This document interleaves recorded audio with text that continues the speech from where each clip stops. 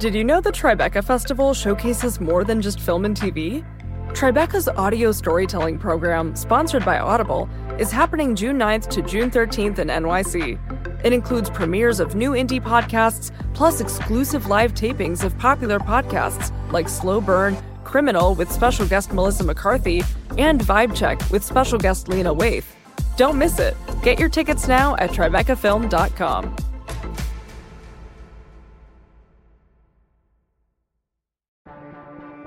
Get ready to laugh out loud at the Tribeca Festival, June 5th to June 16th in NYC.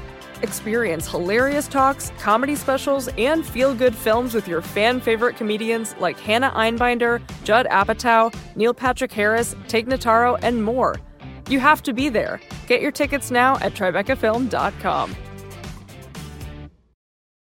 What's the purpose of news? And who's it for? I'm Sean Illing, and I'm your host for Vox Conversations.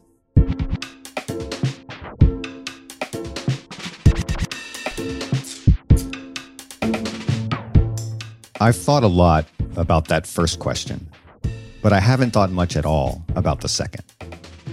I guess the reason is because the answer seems obvious. The news should be for everyone. Every citizen needs to know what's happening, and the news is how they find out.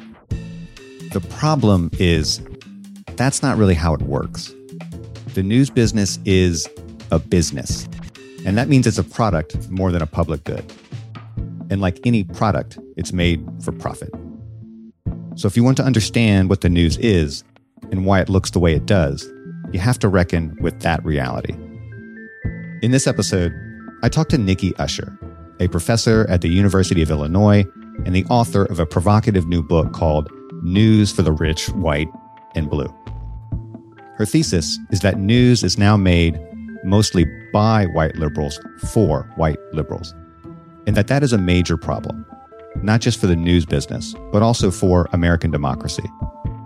This is an insight I've stumbled around for years, but Usher's book clarified it for me in a way nothing else has. So I brought her on the show to talk about her work, why it matters to every consumer of news, and how we might save the news business from itself.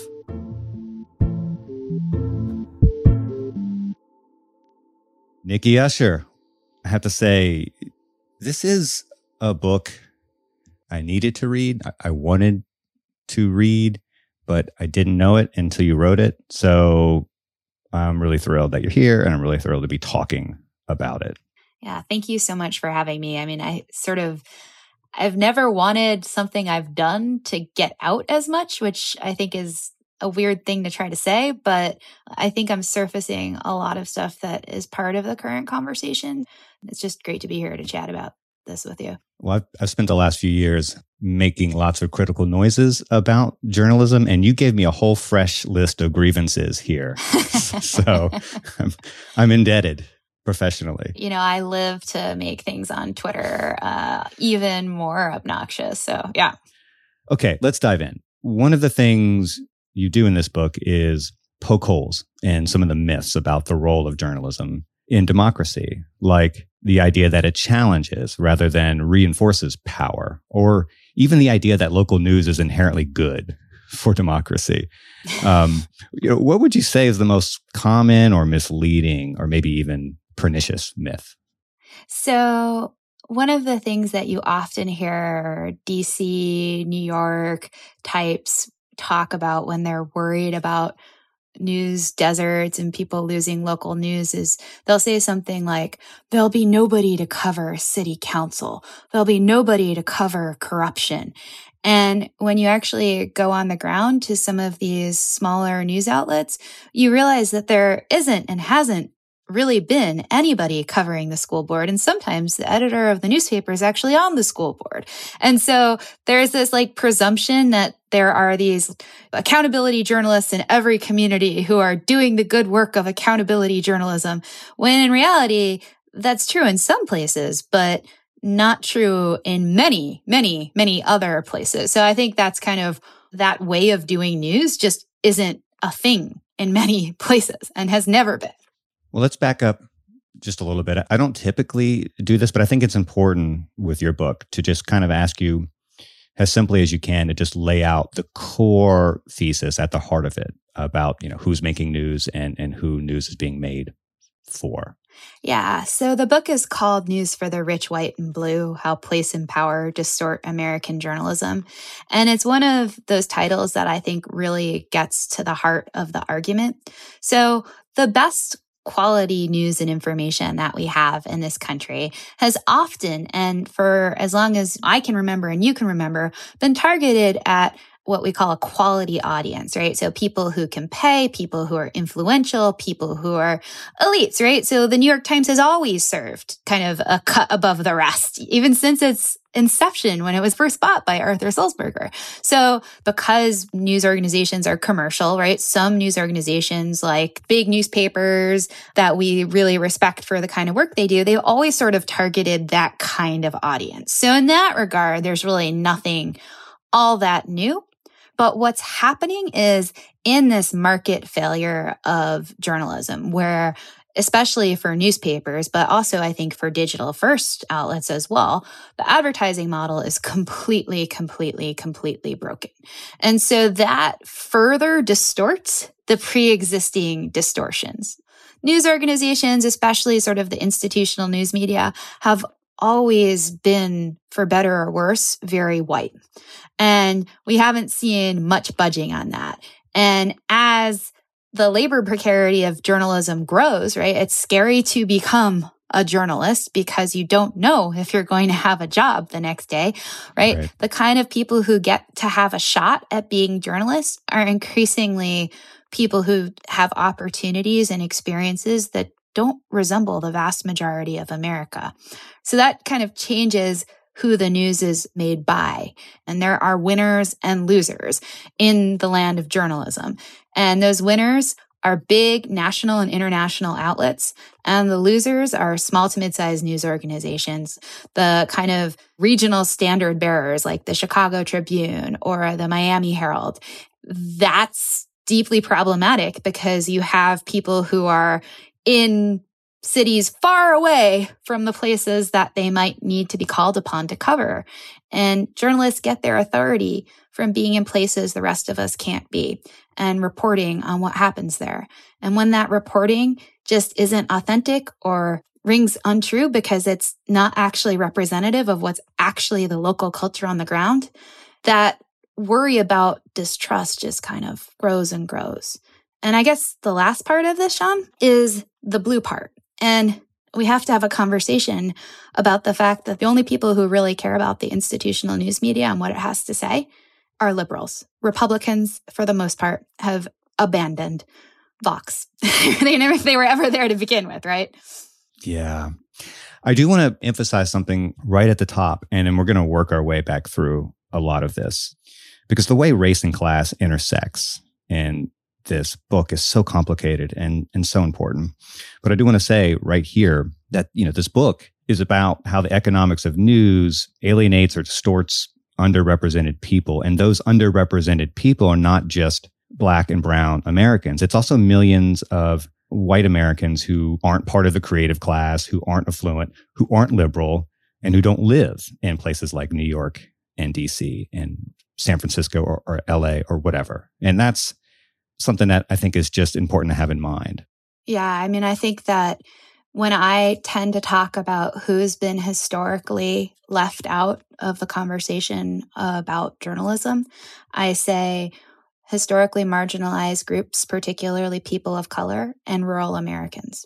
And of course, there are people of color who are rural Americans, but there are just vast expanses of rural America that's majority white and has also never really seen itself reflected in much national news coverage in a way that anybody on the ground would feel was representative in any kind of way.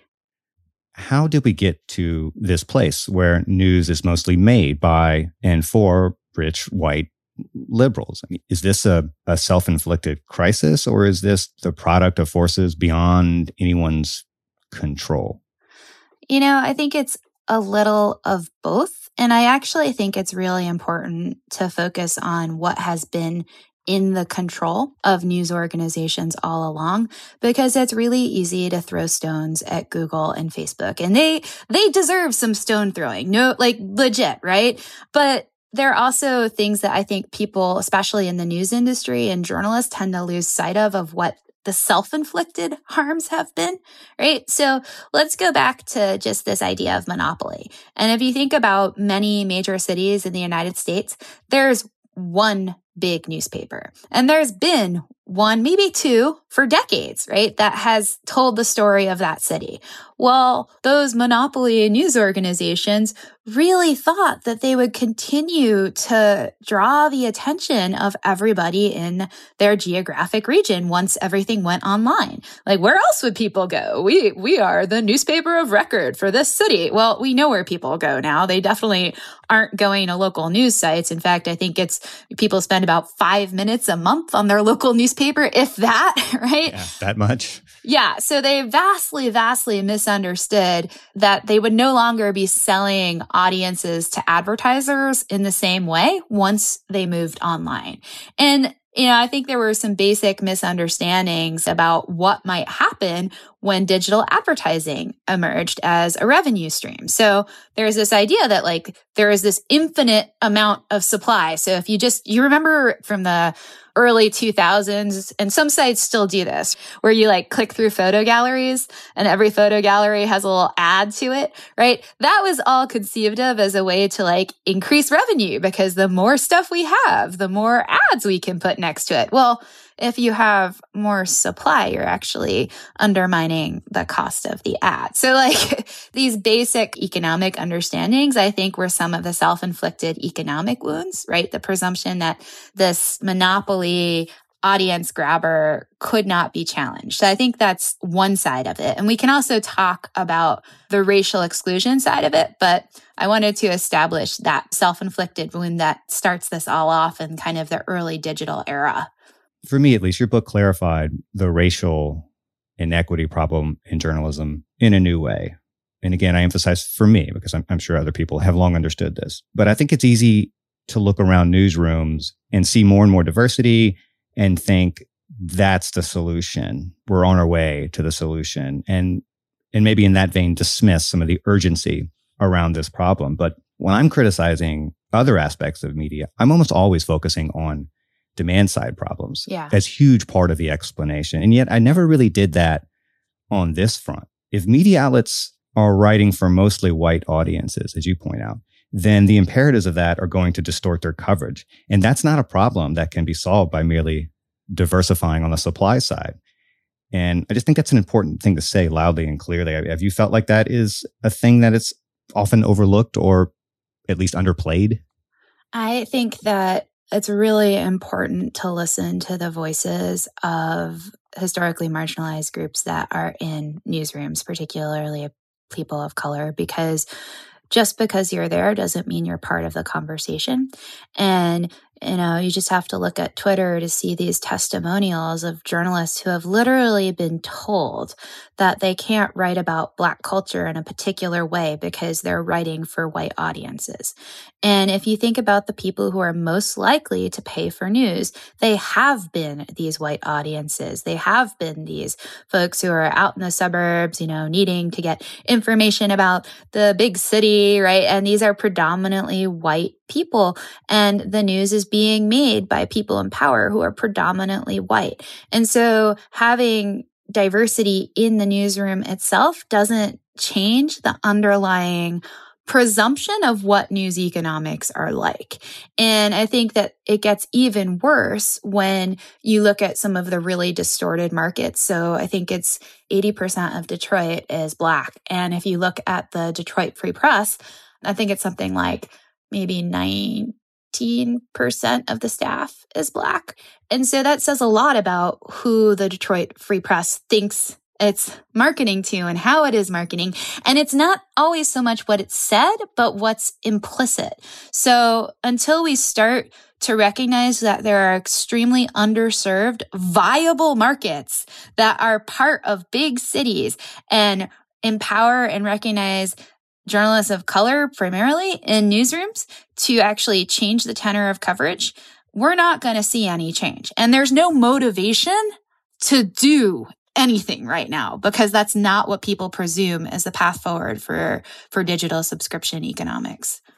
A huge part of this story that explains how we got there is the collapse of local and in many cases regional news. And you say very clearly in the book that this is just something we have to accept. We have to accept that, in your words, local news is dead. And for that reason, shift to what you call a post-newspaper consciousness. What does that mean?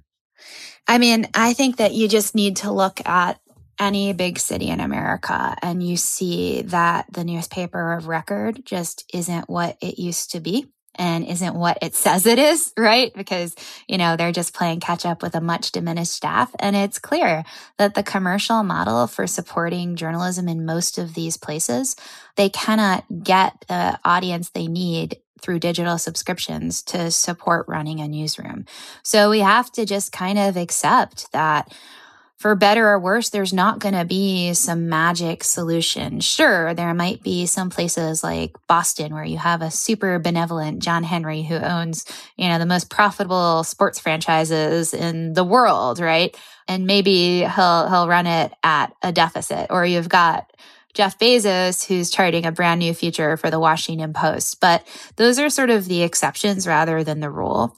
And the sooner we stop trying to save the news, which is pretty broken, right? The news that we're talking about saving has long been broken. I don't know why we want to save an institution that has maintained the status quo and undermined people of color and not been the advocate we might like of crusading public spirit.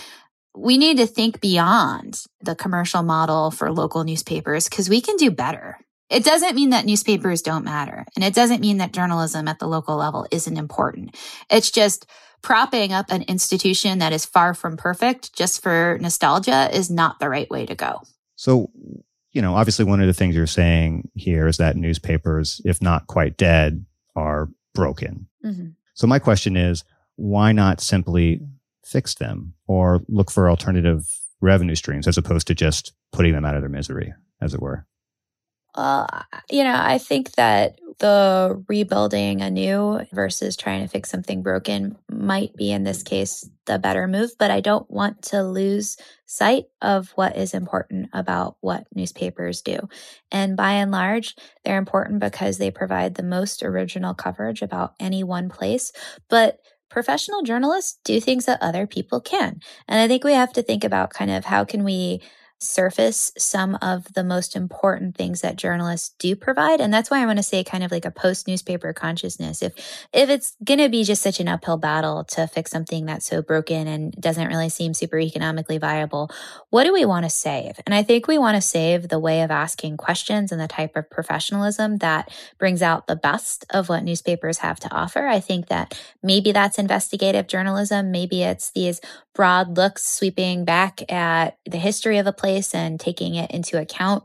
What do we surface from professional journalism and professional newspaper journalism specifically that is something we want to hold on to? What is it that we lose when we lose local journalism? I ask in part because this is something I've found it very difficult to get people to care about. It's just not sexy enough, I guess, but it just doesn't move the needle and it doesn't seem like a problem for a lot of people. But I think it is. And I'm just curious how you would kind of frame the price we pay for losing local journalism as we know it. Right. So I was thinking a lot today about Hurricane Katrina and the Times-Picayune. The Times-Picayune, which no longer exists, right? This like 150-year-old paper, cared so much about that community that in 2005, before we have all of the software that you and I have now and like super fast Wi-Fi and all of that, they were managing to put up a web report in the middle of a hurricane and then figured out a way to print papers to bring that newspaper back to people who were in the Superdome to give them a sense of what was going on.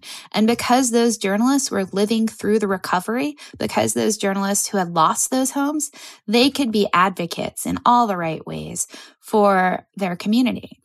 And it hurts me when I think about that because there were actually protests from people in New Orleans when the Advanced Publication said, we're going to 3 days a week publication. There's a special relationship, particularly for people who stay in those communities for a really long time, this is their home. And you care about your home in a different kind of way. In one level, you lose your best advocates. And on another level, you lose the memory of a place. Yeah, I was in Louisiana when Katrina hit. Oh. I remember quite well. And there's the dimension that you're talking about now, the role of these local papers and helping to kind of construct the cultural memory of places and preserve it. And then there's also the ways in which it contributes to the nationalization of the news and therefore the nationalization of politics. And I think that goes a long way in just turning everything into an abstract conversation, and it feeds into the tribalization of politics where it's just kind of red team, blue team, left, right, because the debate is never about issues that are really immediately germane to people in their actual lives. It's just this abstract stuff about, the horse race stuff that feels very removed. It's television, it's not, it's not civic life. No, I think you're absolutely right, Sean. And I think this is a longer story because there's been a real retrenchment in state journalism reporting. And I think that some of the efforts from Politico and Axios recently maybe have shored that up a little bit. But state legislatures used to be where it's at. Before you went to DC, you had to prove yourself at the state house, right? And actually losing that regular state coverage, I think, has really contributed to this nationalization we're talking about. And we need to remember that the nationalization of our attention to news is also a form of polarization. When we turn ourselves away from the local to the national, that is sort of a distortion of what we're actually paying attention to. So when the national news narrative is what's dominating the conversation, and the only time that local politicians or locally elected lawmakers make it in to the news is when they do something extreme, those are the narratives that get captured, and you don't really understand directly what's actually happening in your community. And look, national politics, it's a drama, since 2015, 2016 to present. It's actually, for better or worse, something you can't take your eyes off of. Whereas the mundane things that the mayor is talking about with whether or not to build a new park, it's just not as compelling, right? Yeah, no question about it. And there's another part of this that I really want to hear what you think, and that is the asymmetric polarization around media trust. It's just a massive issue. Conservatives, for the most part, don't trust mainstream media, and liberals, for the most part, do, or certainly disproportionately so. In your mind, is that right-wing distrust the result of conservative Americans rejecting a media system that abandoned them, or does it spring from right-wing media entrepreneurs cultivating anti-media hysteria as part of their business model, which in turn creates a demand-driven pivot by mainstream media outlets who had to serve the customers they were left with? And I guess that's kind of a bloated chicken or egg question, but I'm really curious how you tease all that out. No, I think we can answer this question historically, and I would refer listeners to Nicole Hemmer's book, Custodians of the Right. Yeah. The story of the right-wing attack on the media begins with Barry Goldwater and his assault on the Eastern liberal press. And it was a concerted part of Nixon's Southern strategy. So if you go back to kind of the 1950s, right, 1940s, 1950s, the parties really weren't all that different, right? Eisenhower had to decide what team he was going to be on, right? But as the parties started to differentiate, the need to really cultivate a separate media space became a critical pillar of the conservative establishment. I don't think William F. Buckley would ever have imagined a Ben Shapiro, but I do think that Ben Shapiro is the heir of that, right? And so what has happened has been there has been a long-standing assault from the right that tells people over and over and over again that you can't trust the media because it has a liberal bias. And most people, regardless of whether they distrust the media, also believe that the news media has a liberal bias. I would say that the news media has a centrist bias, especially with the he said, she said insistence on objectivity and upholding and supporting those in power. So I'm not exactly sure I agree with that. I think sometimes bias is in the eye of the beholder, but I think that you really need to see this as a deliberate political strategy. But, right, and here's the but, is that what's come in behind this has been the degradation of trusted local news. And a lot of that trusted local news actually is far more conservative than most of us recognize. Yeah, I'm with you on the centrist bias. I mean, I think the most important bias is the bias towards entertainment, the bias towards whatever gains attention, right? It's a commercial bias. It's about whatever keeps eyeballs plugged to the screen one way or the other. And that's theater. And whether that's conservative or liberal is irrelevant. It's about what makes money. And that's always the predominant bias, much more than any kind of ideological agenda. I mean, I think, what you're kind of talking about is like the old school political economy critique of the news media, which is that a commercial media system is driven by a commercial market and you do what you do to get attention. And I keep coming back to the CBS Les Moonves comment that he made about Trump being terrible for America, but great for TV. Can you imagine if cable television and network television, the people at the top didn't feel that way? Yeah, and just to clarify, when you say that the main bias is towards centrism, not necessarily left or right, people may wonder, well, that sounds boring. If the goal is to capture eyeballs and ratings, it seems like the theater and sport would be more profitable. But I think by centrism, you don't necessarily mean that. You mean the kind of horse race, just politics as a TV show more than anything else, right?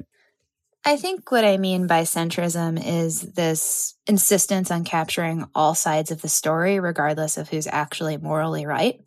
And this insistence on recognizing authoritative experts as the authoritative experts, right? So every time you go to a police chief and get the police chief's version of what happened, you're reinforcing the status quo. You're reinforcing who actually counts in having power in American civic life.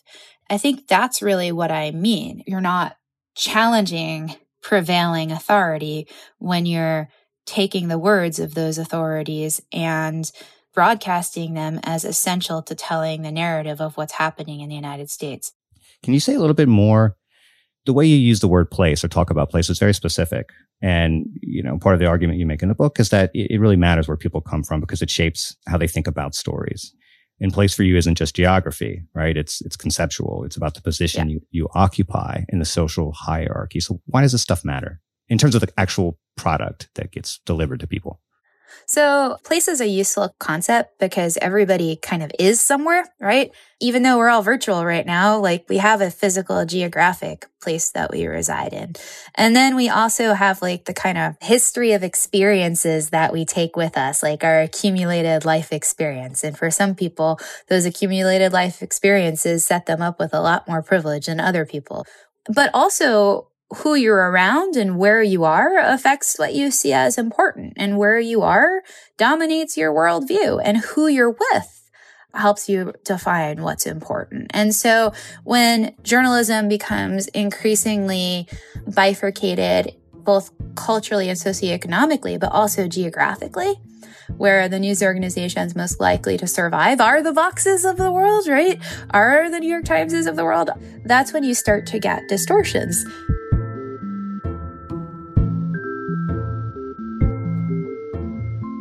We've already heard Nikki talk about some of the factors that complicate the fate of local news in this country. But I want to ask her about another one.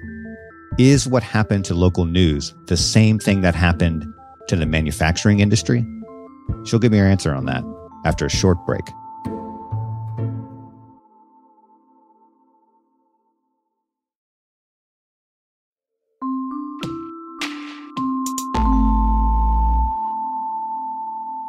Look, part of this feels like a problem that the media didn't create or amplify, but rather just a natural consequence of just rootlessness among the public themselves. The fact that fewer people than ever actually feel connected to their communities, to any place at all, because these things are disappearing in an increasingly mediated and fragmented world.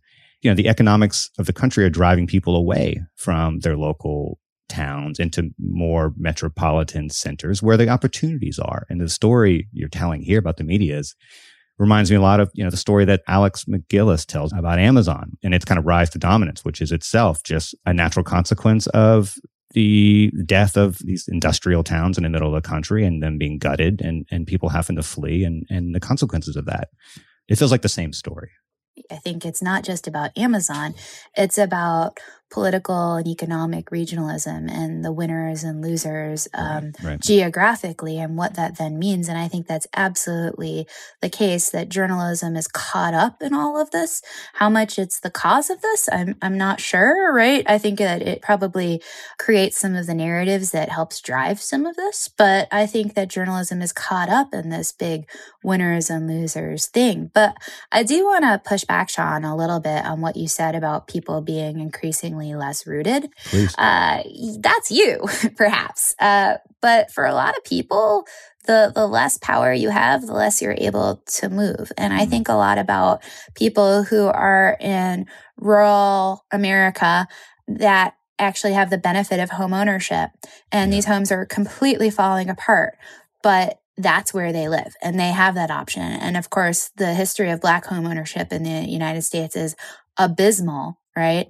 But being able to actually move is a very, very important luxury that some people have and other people don't. The sociology professor, Patrick Sharkey, has a book called Stuck in Place. And I think that the reality for those struggling the most is that they lose this mobility. And the people at the top, I invoke this idea of the placeless guy who experiences never really change because you're at this elite hierarchy and flying first class everywhere and, going from one hotel bar lobby to another hotel bar lobby. And your experience of the world really doesn't change that much because it's an experience of a global elite unbound by anything material.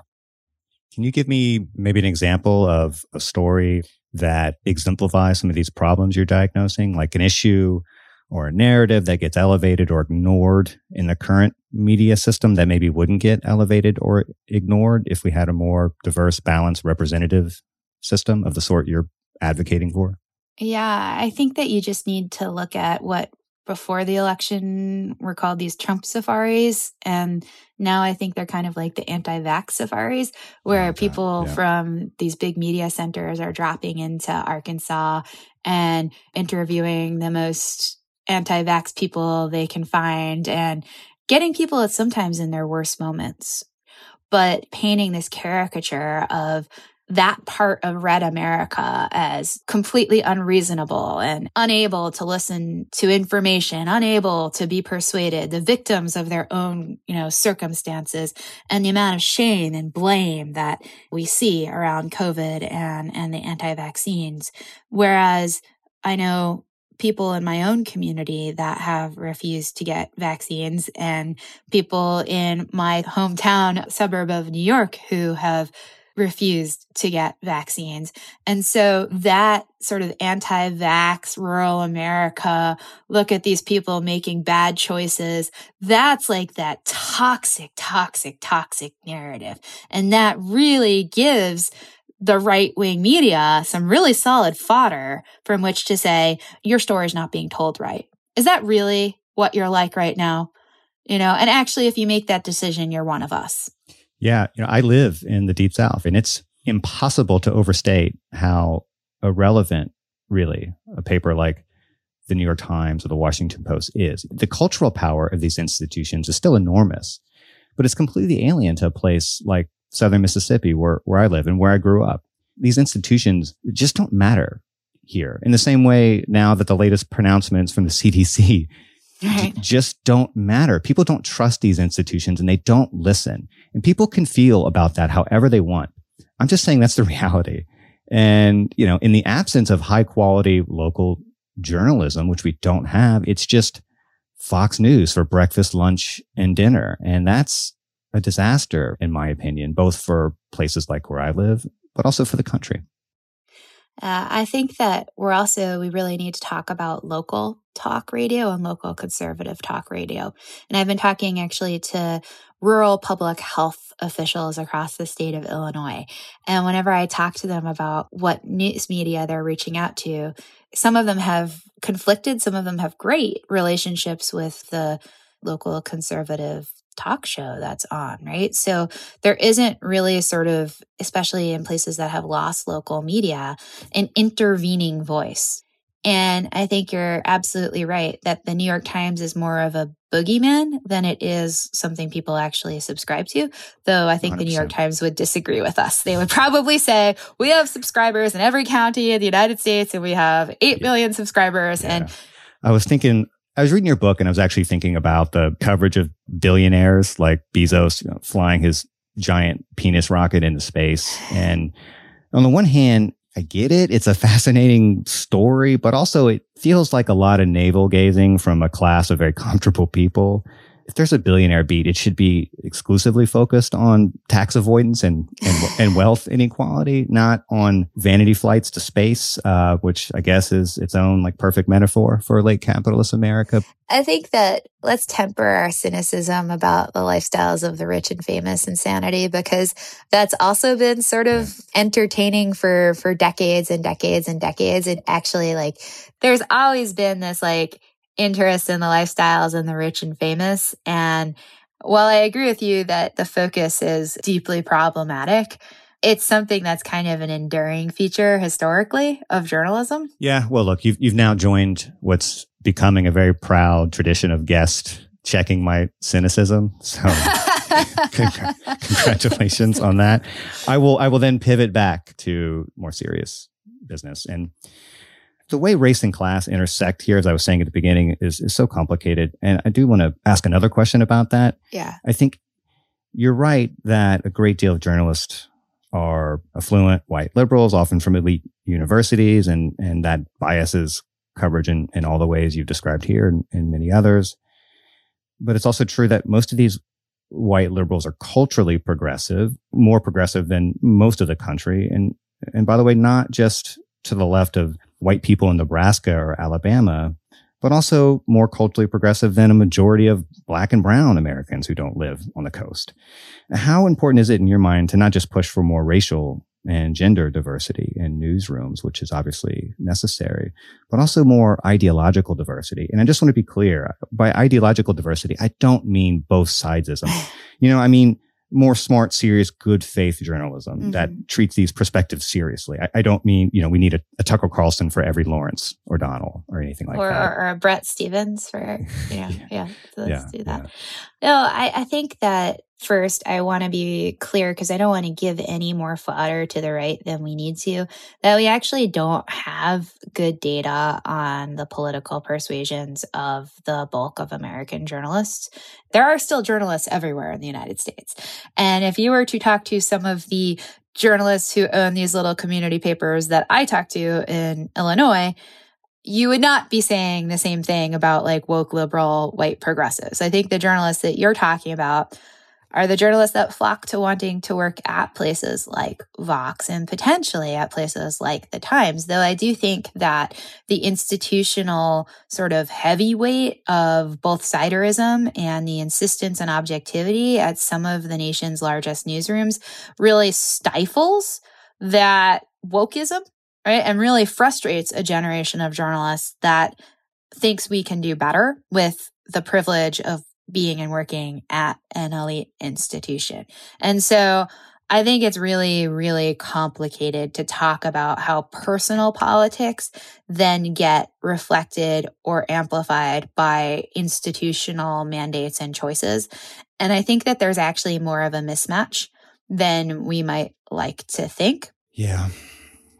Sorry to jump on you on that, but I don't want somebody listening this and thinking, oh, yep, there they are, copying to the fact that all journalists are liberals. Well, and that's why we've got the liberal media. All right, hold on. Wait a minute. Hold on. Look, you're right. I was not claiming that all journalists are anything, but I will stand by the very general claim that for the most part, particularly journalists at mainstream elite institutions, are politically progressive and certainly more so than a good deal of the country. I will concede that maybe the data on this is not perfect, but I feel very comfortable making that very general claim. It is worth saying that the reason people become journalists is that they want to make the world a better place. And I think that, is that a liberal bent? Is that, to say that we could be better than we are? Is that an essential progressivism? I think that's the true spirit of progressivism, right? Is that the future can be better than the past. And that's what brings a lot of people to journalism. And I think that's really important to hold up as something to honor and recognize and be proud of. Yeah, 100%. I think we can definitely agree there. Yeah.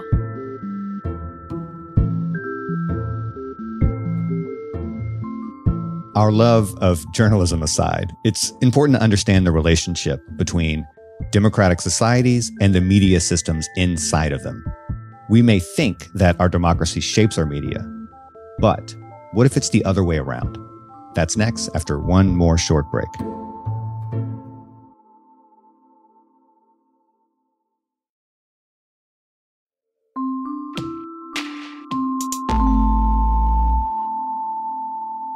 There's a line in your book that jumped out to me, in part because I had just finished a book actually with co-author Zach Gershberg, who you may know. He's a media professor over at Idaho State. And we land in that book in a very similar place. And I just want to throw this quote at you because I found it very provocative and interesting. And I would just love to hear what you meant by it. You write, there are many forms of democracy that emerge from different media systems. And we get the democracy we deserve based in part on the media system we support. That's a hell of a sentence. What did you mean? Well, it's inspired by other people, as all of good academia is, but Edwin Baker, a famous sort of media policy scholar, and James Carey, a famous sort of cultural scholar of media, they both really believe that the spirit of America was invoked in the press. And it's a very John Dewey sort of understanding of America, where like our press is just an extension of our public sphere, which is just an extension of our culture. And I think that what you see now, and I was grumpy about this on Twitter, but I think it's like the perfect example is, well, Obama has pushed back his 60th birthday party because of COVID. And it's like, oh, that's what we're going to cover. And who needs to know that? What are the type of people who would care about that? And so when you start to focus on a certain select group of issues, as the economics for news and information get increasingly distorted, the imperative to cover political figures who are powerful and corporations that are powerful, those are, if you have a time of limited resources, that's what ends up getting covered. And the people who are in the best position to pay attention to that and do something about it are not people like me. There are other people who might be invited or annoyed that they were not invited to Obama's birthday party. And so there are lots of different types of democracy. It's something that democratic theorists spend a lot of time thinking about. And you can have a democracy without it being a representative one. And you can have a democracy without it being inclusive. We have that right now. If we support an inclusive media and we support a media that cares about inequity and social justice, we have a better country. It reflects the spirit of a country. It's sort of a recursive thing.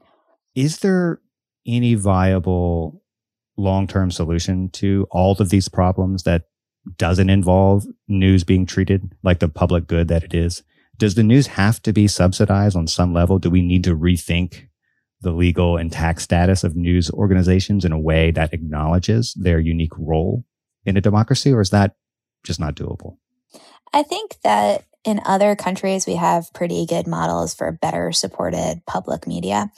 I have to say that the past 4 or 5 years have really soured me on the potential of public funding for media. I am really scared about what that might look like and how that might become another point of contest. I mean, libraries can't even agree about whether to purchase a subscription to the New York Times, and that's with public money. So I really, really, really worry about, at least in our current fractured environment, I think the public media we have is incredibly important, but it's one pillar. So I don't think that we really want government subsidy. I don't know if this makes me like still a libertarian, or I don't know what this is politically, but I get really scratchy and when the United States federal government starts to define like what counts as news and what would be counted for in some of the bills that are currently underway. And while I agree with them in principle, I'm like, you're putting parameters on what we're defining news to be. That kind of scares me a little bit, because I think the people defining news may not understand news the same way other people do. But okay, let's get back to your question about with the broken commercial system for newspapers particularly, but also I think digital first outlets. I think that there are sort of a couple ways that maybe we can bring some balance back. And when I say balance, I mean independent media that's commercial. And I think that the reason Google and Facebook are so powerful is in part because they own the entire ad stack through which digital advertising works. And they own all the data, which enables the targeting of that, Amazon too.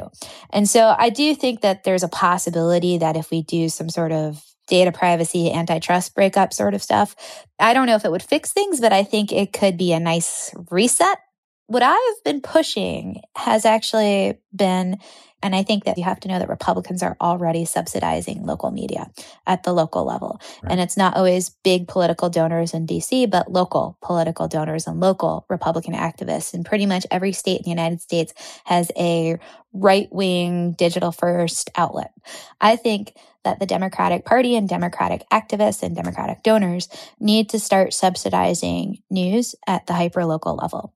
Take some of that money in politics and put it towards journalism. And I think that, look, the commercial model for media didn't exist when this country was founded. It was a party press.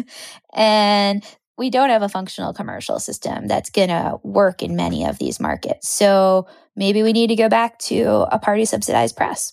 Well, let me float an idea at you here and maybe push a little bit against something you were saying earlier about newspapers.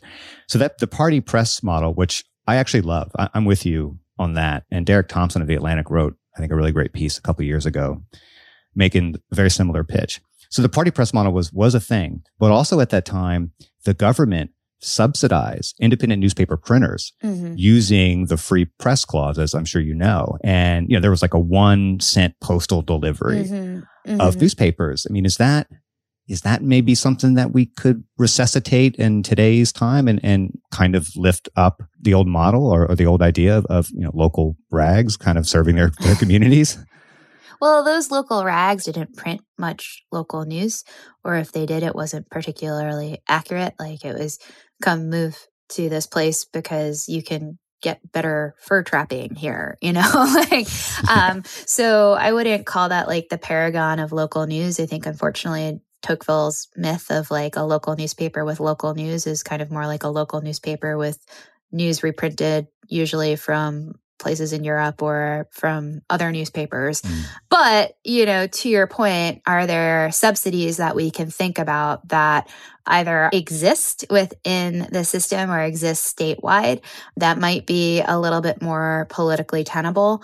I think there are, and I think that it just kind of involves like a careful reading of what those might be. So a press subsidy that we don't often talk about is actually at many state universities have a student programming fee. And that student programming fee goes to everything from putting on the big concert to paying for foam fingers at football games, but also towards paying for digital subscriptions. And they like subsidize a subscription to the New York Times. So it's a really weird 3 steps away state subsidy. And I think that we need to sort of think creatively about what are the ones that are already present. So there's a real call to look creatively at existing stuff on the books that maybe just might exist at the state level or could be expanded at the federal level. We still have a mail subsidy for magazines, right? So I think it's a great point. And I think that people like me and legal scholars need to do a lot more kind of careful reading of what those might be. You alluded to this earlier, but you are not a fan of this new philanthropy or this new philanthropic model in which billionaires like Bezos prop up newspapers or other media outlets. What are the risks of going that direction and just ceding this to rich people? Yeah. So I think there are like two kinds of philanthropy. There's the philanthropy because I'm a rich person and I'm not super worried about losing money on my newspaper. And like, that's an old school motto, like, right? That's in Citizen Kane when you're watching. And it's like, that's an old school. You get power by owning the press. And billionaires have been doing that for a long time. And you can't depend on a billionaire because you don't get to choose your billionaire. We should probably talk about nonprofit philanthropy. Right? Like the good old kind from the McCormick Foundation and the Knight Foundation and the Carnegie Foundation, all of these foundations that are doing really excellent work trying to subsidize journalism. And I think that they are serving a critical and important role. And in some places, there might not be any quality news and information without them. But philanthropists have pet causes. Who are philanthropists? Who are these foundations? These are people with money. Where are those people with money located? What are the commitments of those people with money?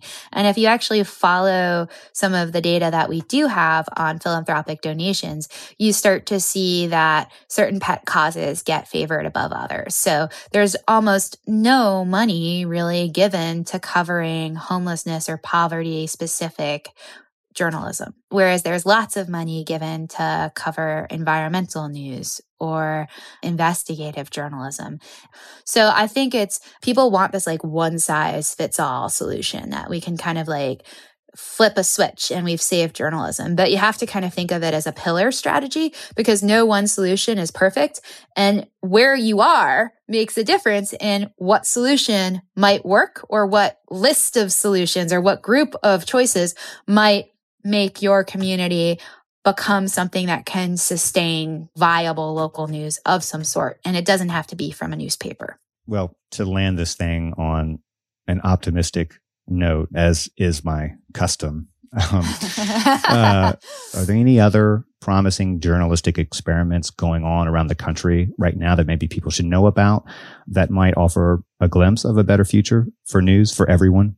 Yeah. So I think that there are some really important movements that are putting social justice at the center of journalism. And I can't think of a better move. And social justice and racial justice are really tied together.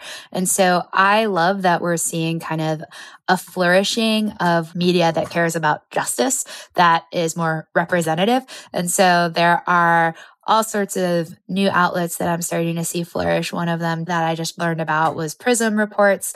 There's this nonprofit called MLK 50 in Memphis, which is dedicated to social justice and racial justice.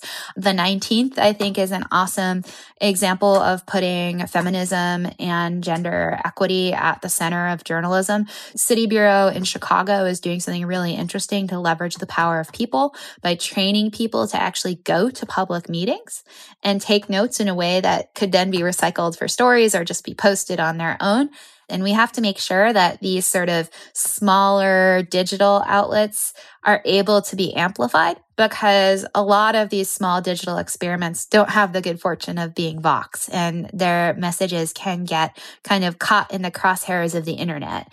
And so I'm super excited about these new flourishing social justice, racial justice forward outlets. I think that it's the kind of stuff that should inspire people to go into journalism, but we have to make sure that they're heard. So I want to flag something you said about the need for media to lean into social justice activism, because there's a tension, or at least appears to be a tension, between that claim and your thesis, which says, rightly, that it's a problem that news is being made by liberals for liberals. Now, we can say lots of things about the media over the last year or two, but one thing I don't think we can say is that there was a shortage of social justice activism. Now, I'll be honest and say, for me, the problem is that a lot of what passes as social justice journalism isn't actually very interested in justice. It's a lot of symbolic punditry produced largely, as you say, by white liberals for a very targeted audience. And I think it's mostly divorced from an actual materialist political project. Now, I don't know how much of that you agree with or don't agree with, but I did at least want to raise the tension and let you respond however you want. I think it's an absolutely important tension to bring out. And I think it's important to realize that the news media that we're talking about is already just paid attention to by liberals. Like, there is this whole section of the American populace that will never, ever, ever navigate to Vox. And so given that this is the reality, why not just go all in? Like, why not just go all in for transparency? And why not just use the power of the press to advocate more directly for justice? And I think you can see this at the New York Times. Like, there's this huge tension between what a younger generation of journalists really wants from the Times, which is to use the institutional heft of the New York Times to say something meaningful about the present, not 1619 past, but the present state of injustice in the United States. And the sort of old guard that's like, we play it down the middle. We are not positioned to take shots or take sides. So I think that the tension that you bring up is exactly the tension that is making it so difficult for the news media to kind of like move forward. So to address the liberal news media, to acknowledge that and take that on would be the confirmation of 40 to 50 years of Republican right-wing attacks on the institutional news media. It would be an absolute vindication of everything the right wing has been saying about the news media. And so the institutional news media cannot do that. But on the other hand, the only people who are really paying attention to what the New York Times is reporting and what the Washington Post is reporting, those are liberals, right? And they want something more. So it's a tension that you are bringing up that is kind of the crossroads that the American news media finds itself in.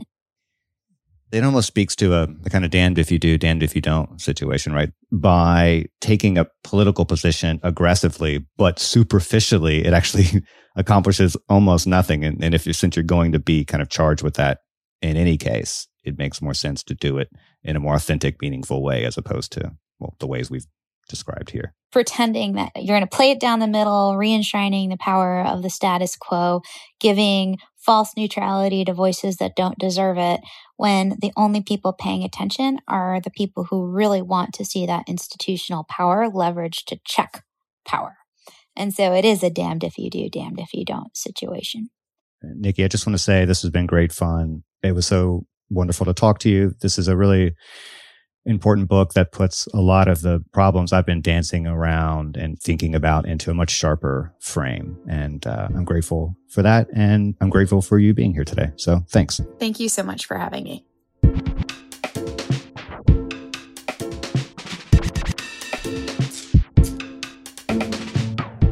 Vox Conversations is produced by Eric Janikis. Our editor is Amy Drozdowska. Our theme music was dreamed up by the mysterious Breakmaster Cylinder. And Liz Kelly Nelson is the VP of Audio at Vox.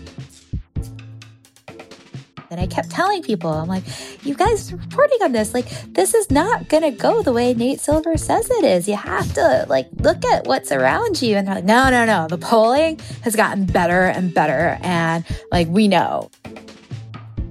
If you like the show, let us know. Room for improvement, we want to hear that too. We're curious to know what you think, what you want more of, what we could improve. And if you have ideas for future guests or topics, send us your thoughts at voxconversations@vox.com. And hey, if you did like this episode, share it with your friends, rate and review. And join us on Thursday for a brand new episode.